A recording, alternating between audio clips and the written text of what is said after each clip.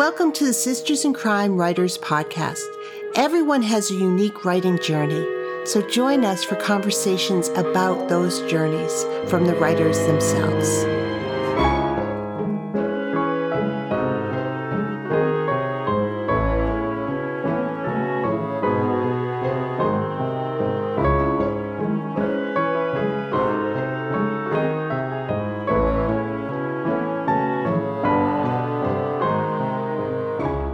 Hello, it's Julie Henriques, the Executive Director of Sisters in Crime, and I am delighted to welcome Elise Hart Kipness to the podcast today.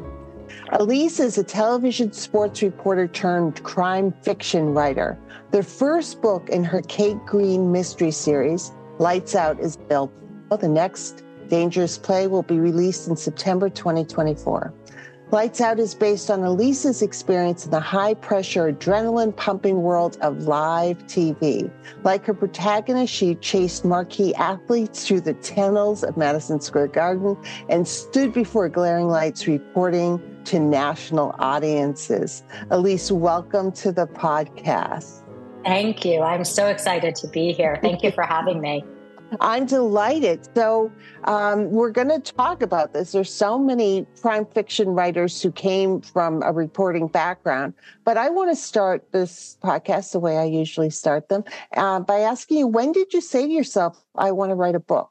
I'm trying to think because I think of it based on how old my children are. So I guess it was about 10 years ago.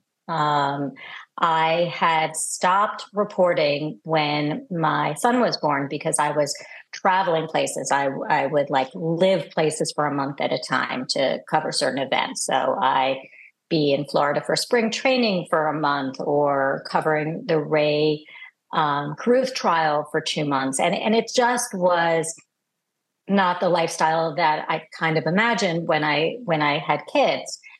And after, I don't know, doing the regular kind of mom stuff for a while, I really missed writing. It was the part of reporting that I surprisingly, to me, missed the most. And then I realized, well, it took a little while to realize it, but I eventually realized how much I didn't know, that writing one page is way different than writing 300 pages. So I started with classes. I started at the Writing Center for Adults at Sarah Lawrence Writing Center. I would say that the Guppies chapter at Sisters in Crime was a huge help for me. I loved how it pinpointed very specific elements, like a suspense or forensic, and there was the interaction. So I would say the Guppies really helped me swim towards my goal. And so slowly I made steps and progressed. So developing craft, from being a reporter, you do learn how to tell the story quickly. Like you get right into the inciting incident. It's like, okay, I've got 2 minutes to tell a whole story. And so I think that that's helpful. But as you said, fleshing it out and adding subplots and making it 300 pages is a little bit different. It was so interesting because the first time I got through a draft, my biggest mistake was that I literally wrote it like a reporter. So I told you the who, what, where, when, and why, and there was absolutely no suspense in the book, so it was really boring. So it took a while to understand. And I was always a nerdy kid. I loved to learn. So it was very exciting to realize there are so many threads to what you're learning. And there's the plot and there's the character and there's the suspense. And so it was so fun. I feel like I should get, we should all get PhDs, right? For all the stuff we've learned to get there.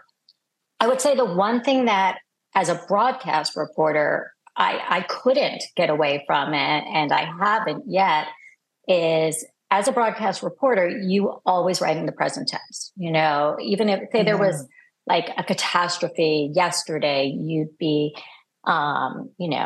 8 hours have gone, no, you wouldn't say that. No, the police are still on the scene of blah, blah, blah that happened. So the one thing I couldn't compromise on, just because it wasn't enjoyable, was writing in the present tense. I needed to write in the present tense because that literally was my voice. And it's more popular now, but when I first started, it wasn't quite as popular.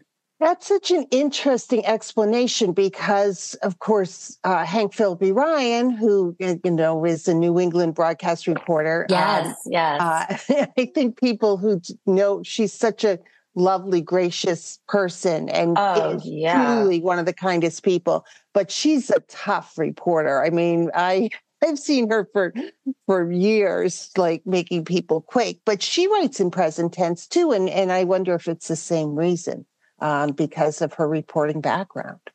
You just go, first of all, she is so lovely. She sent me, when I was starting out, my book was coming out, a message like, if you need anything. And when I saw her, like, you just feel like so loved, Yeah, she's just so giving. She's so incredible. Giving. Yeah, she is. I wonder, I mean, when I read books from broadcast reporters, and not just like suspense and thrillers, but I remember reading biographies and just all sorts, I've noticed that many of them write in the present tense. They sound very conversational, like they're talking to someone. And that's all stuff that's ingrained in us for writing. As a broadcast journalist, I mean, you're really having a conversation. That's the goal in what you're writing. You're not reading. Someone's not reading what you're saying. So even little things like you don't start a sentence, well, blah, blah, blah, blah, blah happened, because when you're listening, it's hard to follow a comma. Yeah. That's, I'm not good at grammar, so I know that each of those things have names, but you're very straightforward in what you say, because to hear commas and then you have to refer back, you can't rewind the tape, or back in the day you couldn't. And it's certainly not something someone wants to do now. So the style was very, very ingrained in me to do it that way. I tried something new in book 2, in Dangerous Play. I have some flashbacks. And I did write those in the past tense, but it was hard. Like, I had to go back and be like, okay, wait, I have, this, and I have to change it. It was like a little bit of a second language. I had to really think about it. But it was fun to expand and do something a little bit different. So I'm going to rewind our conversation just a little bit. You decide you're going to spend more time at home. You're not going to go on the road for 2 months following a trial or doing what you're doing. You're going to write a book. So you add this to your, this is my next hill to climb, my next challenge. You take classes, but was it always going to be crime fiction for you? Yeah, it's such a good question. So, yes. And it's kind of an interesting journey. So first, a funny story. I'm sitting around the table at Sarah Lawrence Writing Center, like one of the first days. And it's a general fiction class. So people are writing all different things. And the teacher's like, okay, who do you want to write like? Who do you want to be like? And it's a very literary community there. So people are like Margaret Atwood, Joyce Carol Oates, on and on. Honestly, I hadn't even heard of. Those are the names I knew. Like, some of them I didn't know. And they get to me and I'm like, John Grisham. And, I was like almost apologizing because I was so out of sync with the group.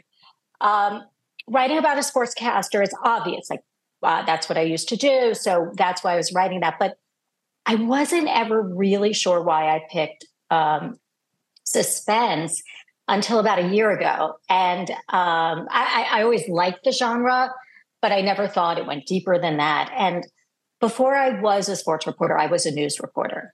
And I covered a lot of tragedy. I worked for WNBC in New York and News 12 Long Island. And I had covered the Flight 800 crash. I had covered the Long Island Railroad Massacre trial. And like every day was a very serious crime. And I remember my mom been saying to me, she's like, you're always, because I was feeling really down and I was talking to her, she's like, well, your every day is death and tragedy. And I hadn't really thought about that. And when you're covering it, you don't feel like it's appropriate to feel bad about it because it's their tragedy. It's not your tragedy. And you're there to report it. And Flight 800 was especially hard. I mean, I would come home every day because I was doing morning live shots for a month for NBC. And I would come home every day and just be like bawling. And then I heard someone about a year ago speaking and saying that they write this genre to get the darkness out and to kind of process darkness and stuff. And it kind of like was a light bulb moment because I think that I am writing thrillers, suspense, because it's getting that stuff out of me that had been buried and has been buried for like decades. So the sports part is like the fun part or the lighter part, although, you know, there were moments. I mean, I was a woman in a man's world, so it wasn't like all lollipops and candy, but the day-to-day trauma I covered, I think is the reason why I went towards suspense and thrillers. Interesting. And so in your Sarah Lawrence writing class that you're taking to try to learn the craft, you know, and you're vulnerable because this is something you want to do and it's a new skill set. And it's a literary fiction, sounds like mostly class. Yeah. Were they supportive of you as a genre writer? Did you have someone else in the class who was also a genre writer who you could go out for a drink afterwards and bond with? Or how did that go? Because oftentimes for genre writers, those kinds of classes can also be stifling because, you know, they don't love genre. Yeah, you know, they were very nice, I would say. It was a really good place to start. I'm still friends with the teacher that I had there, and she just wrote a thriller. She's like, you're the one who's going to make money. Not that I'm making money, but, you know, she's like, you know, good for you. Like they were very nice about it. And especially the teachers there who I'm still in touch with. And then I did switch to Gotham Writing Center, which was online, and I focused on mysteries. And that was a good progression because I really needed the specifics of the mystery thriller craft. And I feel like that helped me get to the next level. But for the most part, like everyone was pretty sweet about it.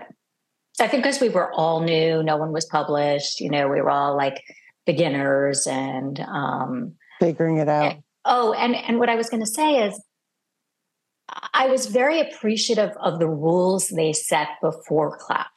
Like, this is how we review manuscripts or pages. You know, you say, and I've kept this, like when I read when I'm a beta reader or when I talk to someone, they're like, you say what you like, and then you ask questions because you may not like someone's genre or it may not appeal to you. And so it felt like a safe environment because they set the parameters with how you critique other people. And I thought that was a really smart thing to do. And I think it made everyone feel a little more comfortable because you never heard like, oh, that sucks or that's stupid or anything like that. That you get from the agents when you send it out. But that's a fascinating way of framing a critique. I mean, I've also heard, you know, start with what you liked about it, but don't say, I didn't like, or, it doesn't work for you. Like, use language that's helpful, because not like is like, what's that, but I think that's a wonderful way of doing it. Did you, is this character's arc going to do this or whatever, implying it's not working here. I don't understand where she's coming from. Yeah, exactly. And they even had suggestions or rules for the people listening. They said, you can't speak during it. Yeah. Just write everything down. Take a day to think about it. Yeah. And process it.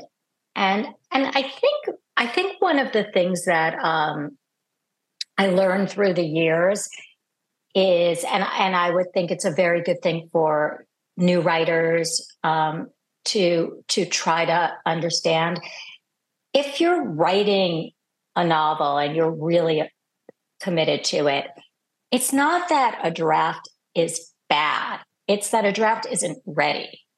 Mm-hmm. Like it doesn't mean you're not a good writer. It just means you have to fix things. It's not an easy task to write a book. It's like building a building, and its building isn't going to look pretty until it's complete. But there's so many places you have to improve potentially and learn. And so to not hear critique, and I'm so sensitive, like, I'd come home, I'd start crying. My son, Ryan, would be like, Mom, because he would like read over what someone said. This isn't even bad. Like, why are you so upset? And read this again, and yeah. So just to realize that it takes time, and a lot of things just aren't done yet. That's such a great thing to talk about and to say. I love the building metaphor, because it also speaks to the importance of the foundation, which is knowing structure and writing and, understanding the rules, even if you're not going to follow them, but making sure that foundation is strong so that it all can exist. But you just got to keep going and trust. Yeah. Well, yeah, I don't know. Are you a plotter? Are you... I am a plotter who has loosened up a little bit, but I will never be I tried, and it's not how I work. How do you work? Well, the first book, and I don't know if this was your experience too, you kind of try everything because, you just over and over again trying to figure it out and everything. And then the second book, I had a year. It took forever to write the first book. And the second one, I had a year. So I was very mindful of my time frame. And so I plotted out on an Excel spreadsheet, which isn't really plotting, I realized, because I didn't outline. I mapped out my crime, who the killer is, the clues and the red herrings. And, I even put the red herrings in red and the clues in blue. And I knew what my secondary plots would be. But then I just wrote. But I tried to stay to the map, which I did largely, no big points changed. So that kind of worked for me. So I guess it's kind of in the middle. So you had an Excel spreadsheet with major targets, with guideposts. Yes. It's this scene is going to say these three things, and here's the clue. Here are the two red herrings. How I get there and how I develop that scene, I'm going to figure out on the way. But I know that I'm going to get there, and we're going to have to achieve these things in that scene. Is that what you're sort of saying? Exactly. That's interesting. So. That's an interesting way of doing it, to make sure that you've got the dramatic structure, that you've got everything in there. But you obviously came to it with an idea. How do your ideas develop? I guess for the first book, and the NBA was the first story I ever covered in sports. So I felt very familiar with it. I felt very familiar with Madison Square Garden, where I, have Kate, my main character, go through like hidden tunnels and the interactions with the team and all of that. And while I don't live in Greenwich, Connecticut, I live next to Greenwich, Connecticut. So I'm very familiar. I have friends there. And then I don't know, it just sort of developed. I love like, soapy drama shows. So I needed the suburban element to it and that kind of stuff. And then the second book, it takes place in New York City at the Olympics. I have the Olympics in the city. And Kate, you really get to know Kate's background because she was a gold medal Olympic player. So the flashbacks are to her days on the national team and may have implications to the murder that takes place. And I know I'm like very circuitous getting to your answer, but I guess I picked the sport.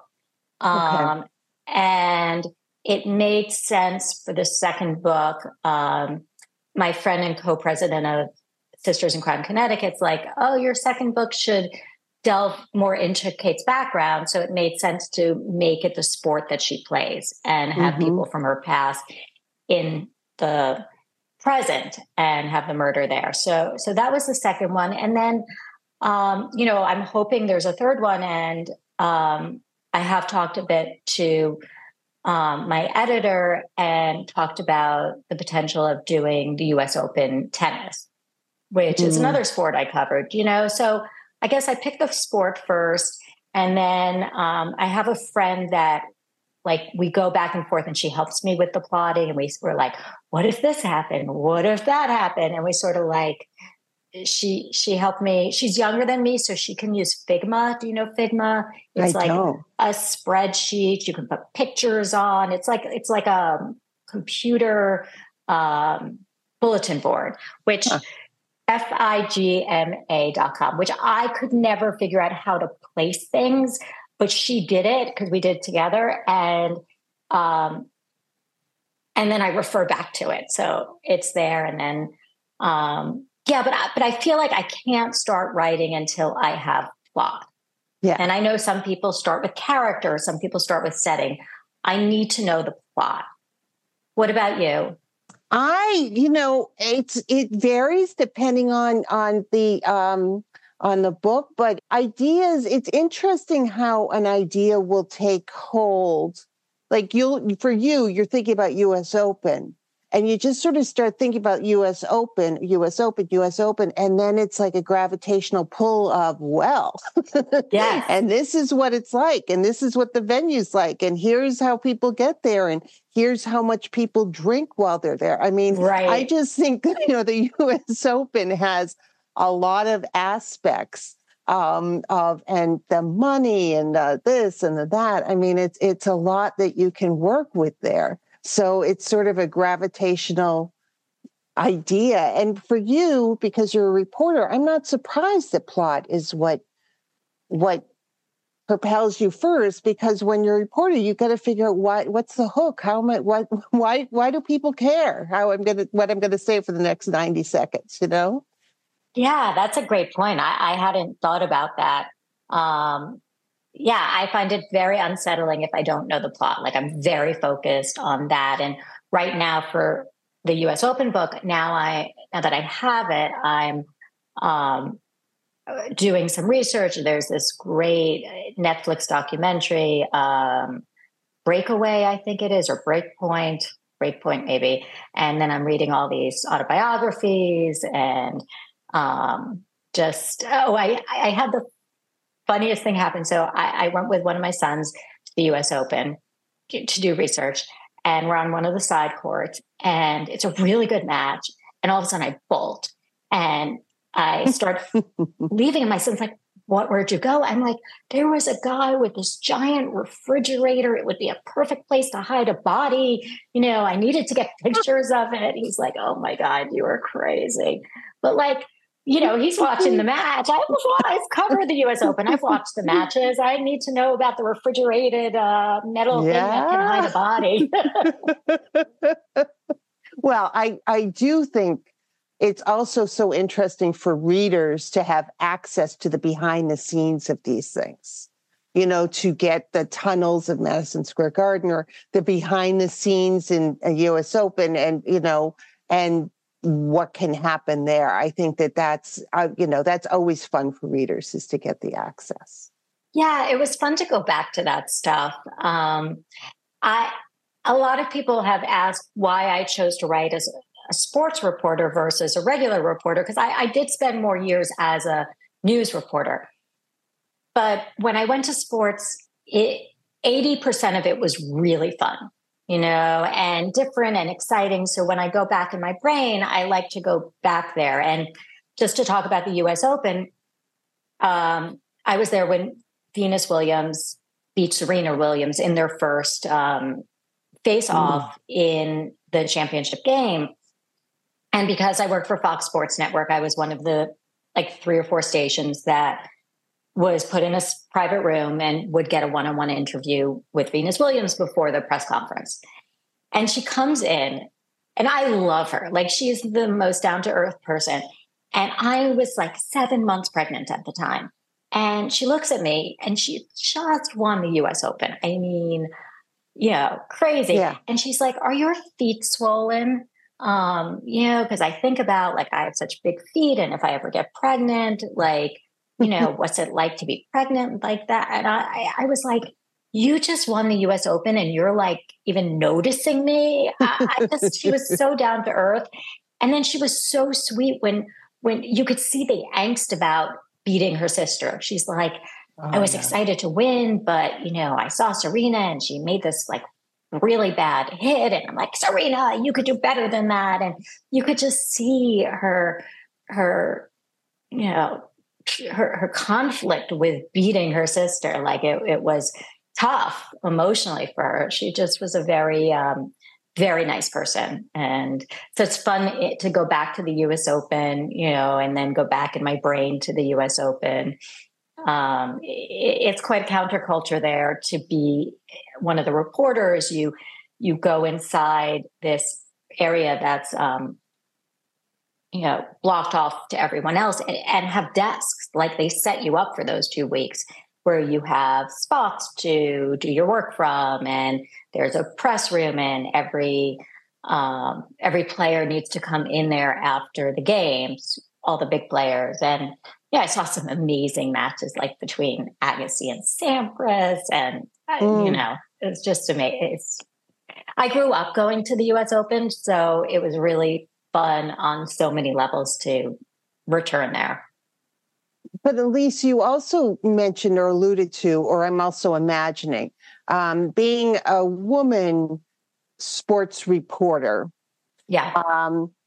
Even not that long ago, probably even now, isn't always an easy thing to do. And so when you set your character in that world, there's also, it's fun and it's interesting, but I'd imagine there's some conflict for her and some unease in situations that she just as a woman has to navigate this world.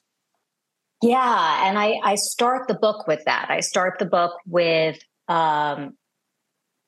Kate's been suspended because she was caught on a gotcha video yelling at an NBA player who called her a bad mother. And that's part of the arc that you learn what prompted that, what problems in her life that became public.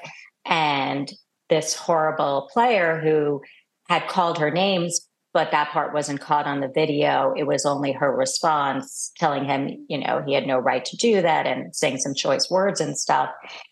And a couple of people asked me if that ever happened. And I never yelled at anyone, but it was so cathartic to write that, because I must have wanted to yell at people so many times. And I did have situations like when I was at the US Open for golf in Pinehurst, and it was the year that Payne Stewart won. The public relations officer for the event, it had to have been because I was a woman. He had never met me before. I was with one of the major stations. He would do everything for like ESPN, and back then there was CNNSI and the Golf Channel, and our ratings were better than some of those stations. And he just like would diss me every time. But he had promised that I would get the one-on-one interview along with the other stations for the winner. And like, how do you go and cover a game, an event, and not get an interview with the winner of the game? I keep calling it a game of the tournament. And on the day of the final round, Payne Stewart wins, and the guy kept saying, "You're going to get it next. You're going to get him next." And finally, my cameramen were like in an area where he's this PR guy, I don't even remember his name, was walking Payne Stewart away. And my camera operator said, "You are not getting the interview," which like I couldn't imagine. And he's like, "Do something."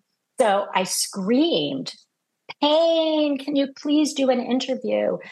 And Payne turns around, and the guy's literally trying to pull him away from me. And Payne stops him and says, "No, I want to do this interview," and walks back to me and does it. And he really saved me. He didn't have to. And the guy was clearly trying to get me in trouble. And it took me so long to realize, really until the Me Too movement, that it wasn't my fault. Like that all these instances were discrimination against women and things I put up with, because at that point in my career, which is kind of at just the end of the very end of the 90s to the 2000s, like I was just happy to be in the game. Like for all the faces that were women on camera, maybe there were 4 of us, but there were 40 men in the locker rooms. And so there weren't a lot of us. And I did have so many moments where I was mistreated because of that. And a lot by public relations people, not just players. I mean, So when all that happened, and I'm rethinking what happened, because I felt like it was my fault, after that. I never even thought like I should be complaining. I should say something. I thought, oh, thank God for Payne Stewart. He saved my job. But why did this happen? And now when all that happened, like my husband's like, when the Me Too movement happened, you were just like, go, go, go, because like, I was lucky, like if I had zigged instead of zagged, because a lot of the people I had interacted with, it could have been so much worse. And I didn't end up at some of those horrible things that happened. But, I saw it on lower levels, and it really did trigger something inside of me. Well, I mean, those are microaggressions. I mean, and that's we're all talking about this, how belonging is showing up as you are and being accepted, and fitting in is having to act like everyone else or dress like everyone else or use the same language or do whatever so that you fit in. And the goal has to be belonging. And yet when you're in those situations, you're trying to fit in because belonging isn't allowed. It's not there. And those microaggressions you can dismiss and think they're you.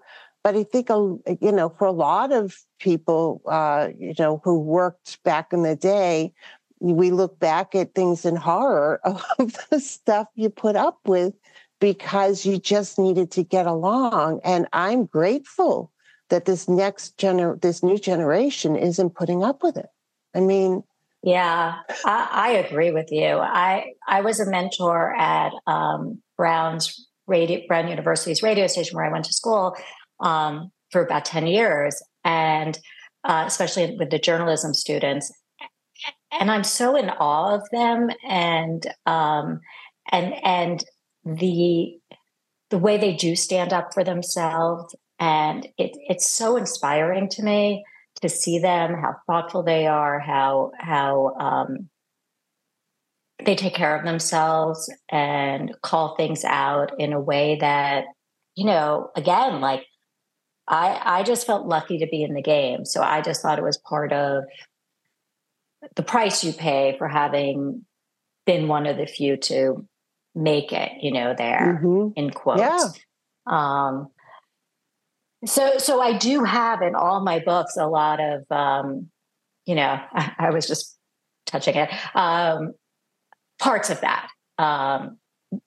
There was an NBA player that I covered who made it very clear that we didn't belong in the locker rooms and was very aggressive against women. And you have to understand, like, we don't go right into the locker room. Like, they have time if they want to take their showers and get dressed before we go. And it was in some instances very blatant, and it wasn't sports. I feel like also the news industry, especially in New York City, was very hard, and there was a lot of sexism there. Equal or more to what I experienced in sports. It was hard. We talk about you reached a proficiency in a place in your career and, did a reboot for a number of reasons, but approached being a novelist and a writer with openness, because even though you'd excelled, you'd done all these things, you were going into a field where you needed to be humble and learn and figure things out. And was that challenging for you? Because I think that a lot of the folks listening to this may be thinking of writing as a second career or in addition to, so that they're good at something already. And then you're going to humble yourself by being not good at writing for a while until you get better. And as you said, even the best writers, that first draft is not beautiful. I mean, it takes a while. So was that challenging for you, or did you embrace the newness of learning?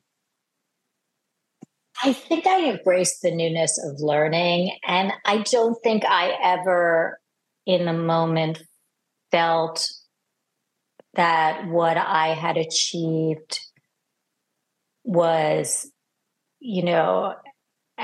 as good or as high as someone looking in. Like I was always aware of, like, oh no, what will my next live shot be? I'm on this tightrope. Will I fall off? Like it's a hard business. It's really rough. And like the amount of times I can tell you that, people criticize my hair and it was like 90 degrees once and I was in the subway and I have curly hair and, it like frizzed up.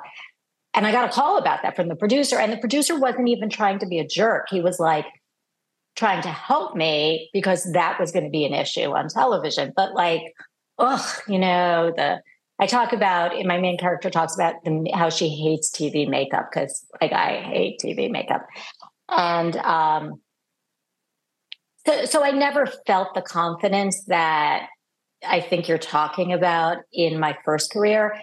So it was easier to feel humble about my second. I think I just always had like that fear. Will I get good enough? Can I do this?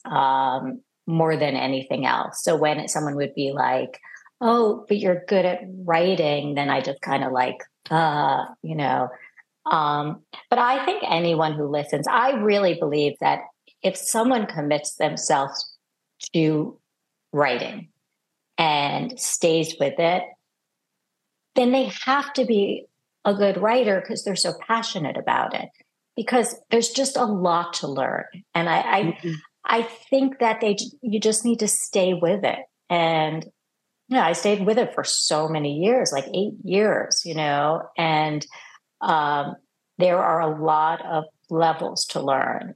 And also in finding an agent, if you go that route, just because you get a rejection, and believe me, I didn't think this at the time, it doesn't mean it's not good. It's like they may not need that on their list, or they may have someone like that. Right. Or for a long time, sports wasn't trending. All of a sudden, sports is like a big deal for thrillers. And I have comps, but for years I didn't.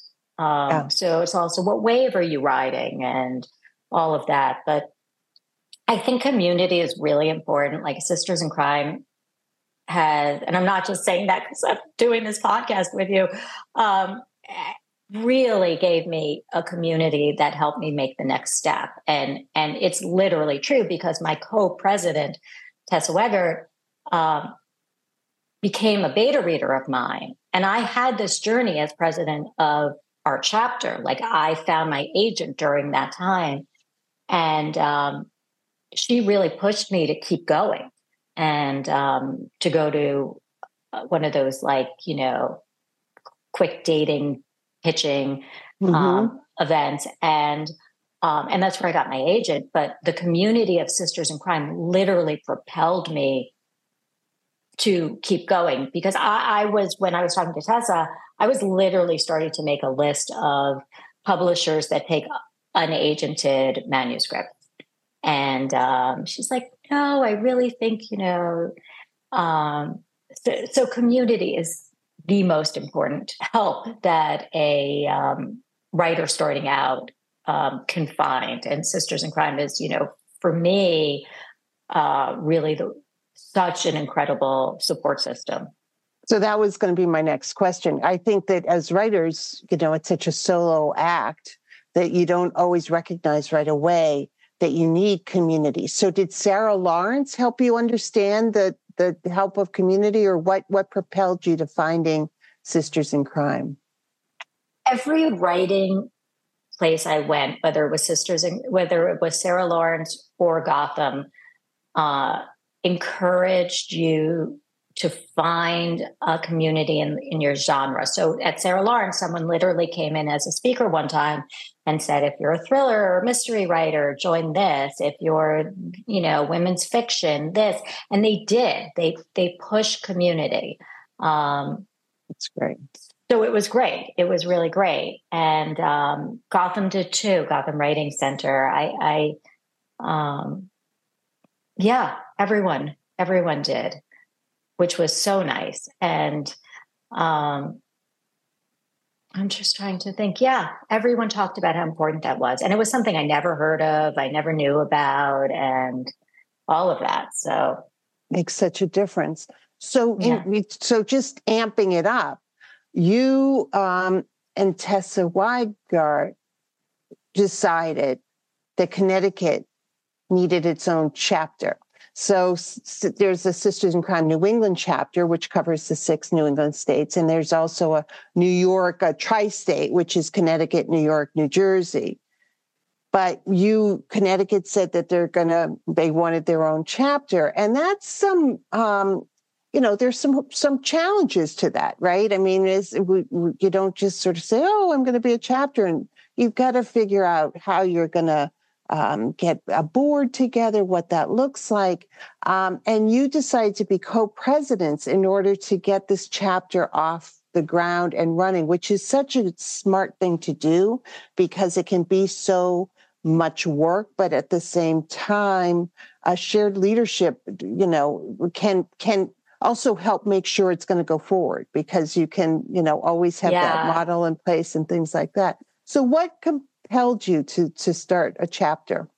So what happened was, it actually wasn't mine and Tessa's idea. I think someone had reached out to Kim, who runs the chapters, and mentioned that they thought Connecticut could use a chapter. And then Kim reached out to everyone who lived in Connecticut from the database to kind of have a discussion to see how many people were potentially interested. And there were a lot of us, like 40 people, I think, initially came onto the call. And it was really a logistics thing. Connecticut's a big state. It is a big state. And for us, like Tessa and I live closer to the New York chapter. But everything was in the city, and that's still a commute. And for people who were further north, most of the New England stuff took place in Boston, and that's a commute. So Connecticut has so many authors, and there really wasn't stuff going on. And it was like at the end of COVID, I think, and they asked for, it was a discussion about what it would take and that we would need a board and this and that. And Tess and I on the call realized we were like one town away from each other. So we met for coffee and like instantly bonded, and then kind of said, well, what do you think about co-president? Because they needed co-presidents. And we were so excited. First of all, like she became an instant best friend, so it's been amazing. I miss her so much now that I'm in Key West, even though we talk all the time. And the friends that I've made through Sisters in Crime, like Kim and all these Connecticut people, Ange, it's so great, Roberta. So there was this interest, instant interest, and we were really lucky to have people like Ange Pompano who had experience on other boards and wanted to help support it. And so it just kind of took off, and we really made a point of our first priority for the organization was to make everyone feel welcome. And I don't know if that sounds silly, but it was like, first and foremost, it was about just having a nice environment. Like if you make a mistake, no worries. Like if something's a little late, it's okay. Like we just want to be a community of support. If you want to volunteer, great. We will find something for you to do.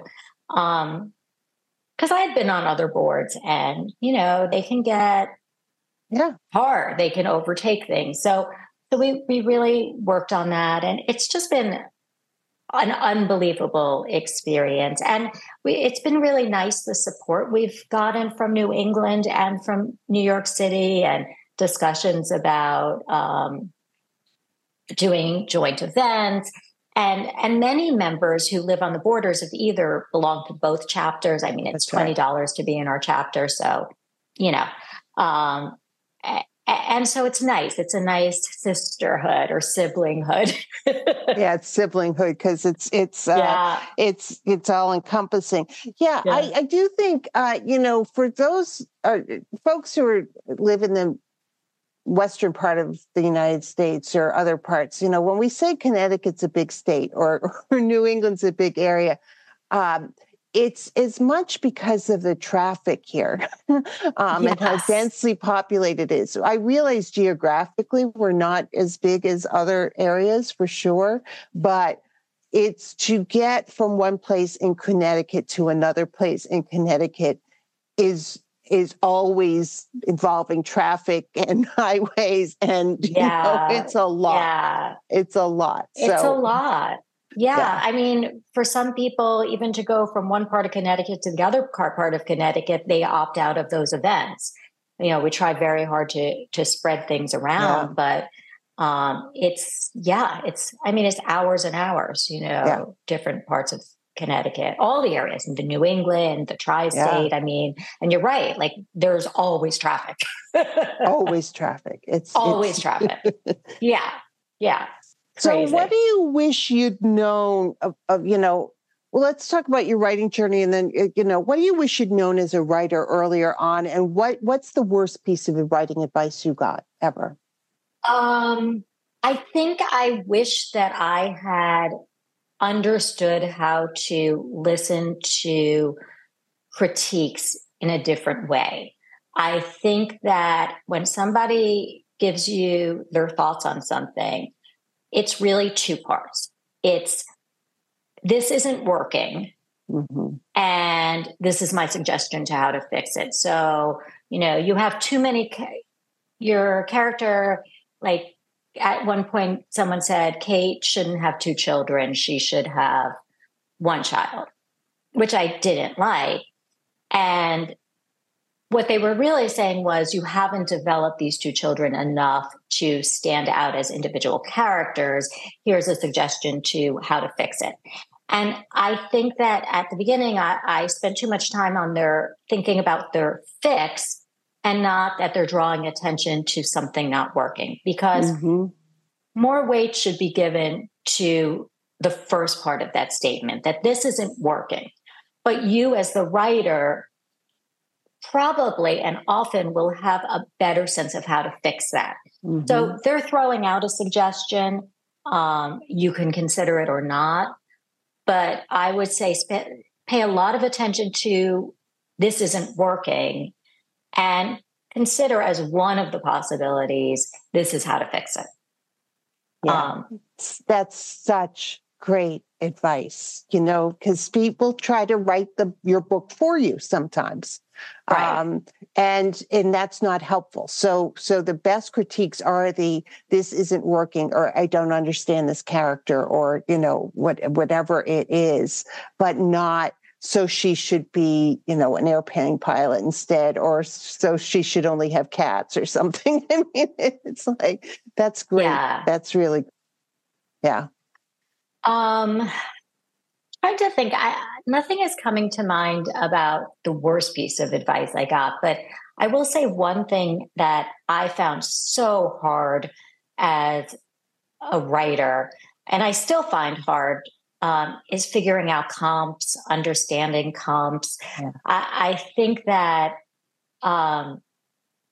getting suggestions for comps, like it's so complicated. And when you're a new writer and you're trying to pitch agents, and I understand why comps are so important. And I guess I would say about that is I've learned it doesn't have to be it shouldn't be your writing style, the comp. It shouldn't even be, it's really like, for me, I'm like looking for sports thrillers. Like, see, sports is selling because you have Allie Reynolds, and The Swell and Shiver, and even Kathleen West, who's writing women's fiction, but has a professional hockey player in there. It took me a lot of time to sort of understand what a comp is, but comps are important when you approach an agent. You really need them. So I think because it's so hard, people stay away from them. Well, so for folks listening who don't know, comps are comparable titles. So it's sort of like when you're looking at a house and there are comps in the or you're putting your house on the market and there are comps in the neighborhood. It's very similar. And you're right. I always advise folks to have several lists of comps. So depending on who you're talking to, you can pull out, if this is an agent who does, suspense, then I'm going to use this list. If this is an agent who does romantic suspense, then maybe I'll add these names. And it can be about characters or setting. There can be a lot of different ways of looking at comps. You might need to explain them, but it's also to help agents or editors be able to know where it goes on the shelf. Right. And much as comps are frustrating and some books really don't have comps, people need to know where it's going to go on the shelf, how they're going to sell the book. That's what it does. That's very interesting about having more than one list. I love that idea. That's so smart. It's just a hard thing. And I would just say, spend the time to learn it. I didn't read as much as I was reading later on, because I think that when you're starting out to write, it's so easy to get distracted by someone else's writing. And then as you learn your craft, you're more confident in your writing. So you look for very specific things in other people's writing. Like for me, with writing in the present tense, I'm always looking at how writers pass time.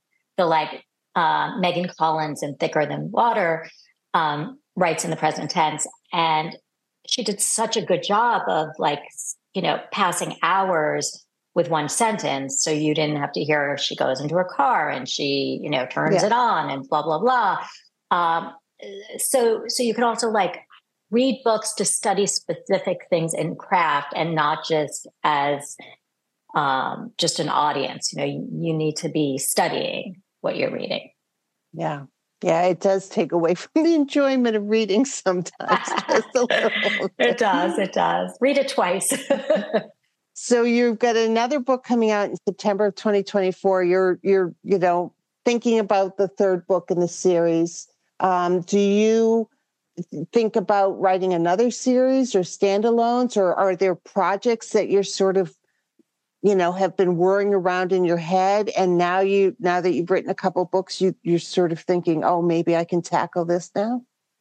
I think at some point it might be interesting to write a book from the perspective of the athlete or the coach and not the reporter in the middle of it, maybe way down the road. I mean, I'm enjoying the Cake Green series, so I guess I would kind of do it as long as they want it. Yeah. But I do have other ideas kind of going in my head. I think for now, I foresee staying in this space. I'm having fun with it and enjoying it. I might try a little more past tense, although I don't think I'd ever go full past tense. Maybe write something from different perspectives at some point, challenge myself each time. Yeah. Yeah. Well, that's part of the fun. Yeah. Elise, thank you for a great conversation, for being on the podcast. Oh, thank you so much for having me. This was really enjoyable.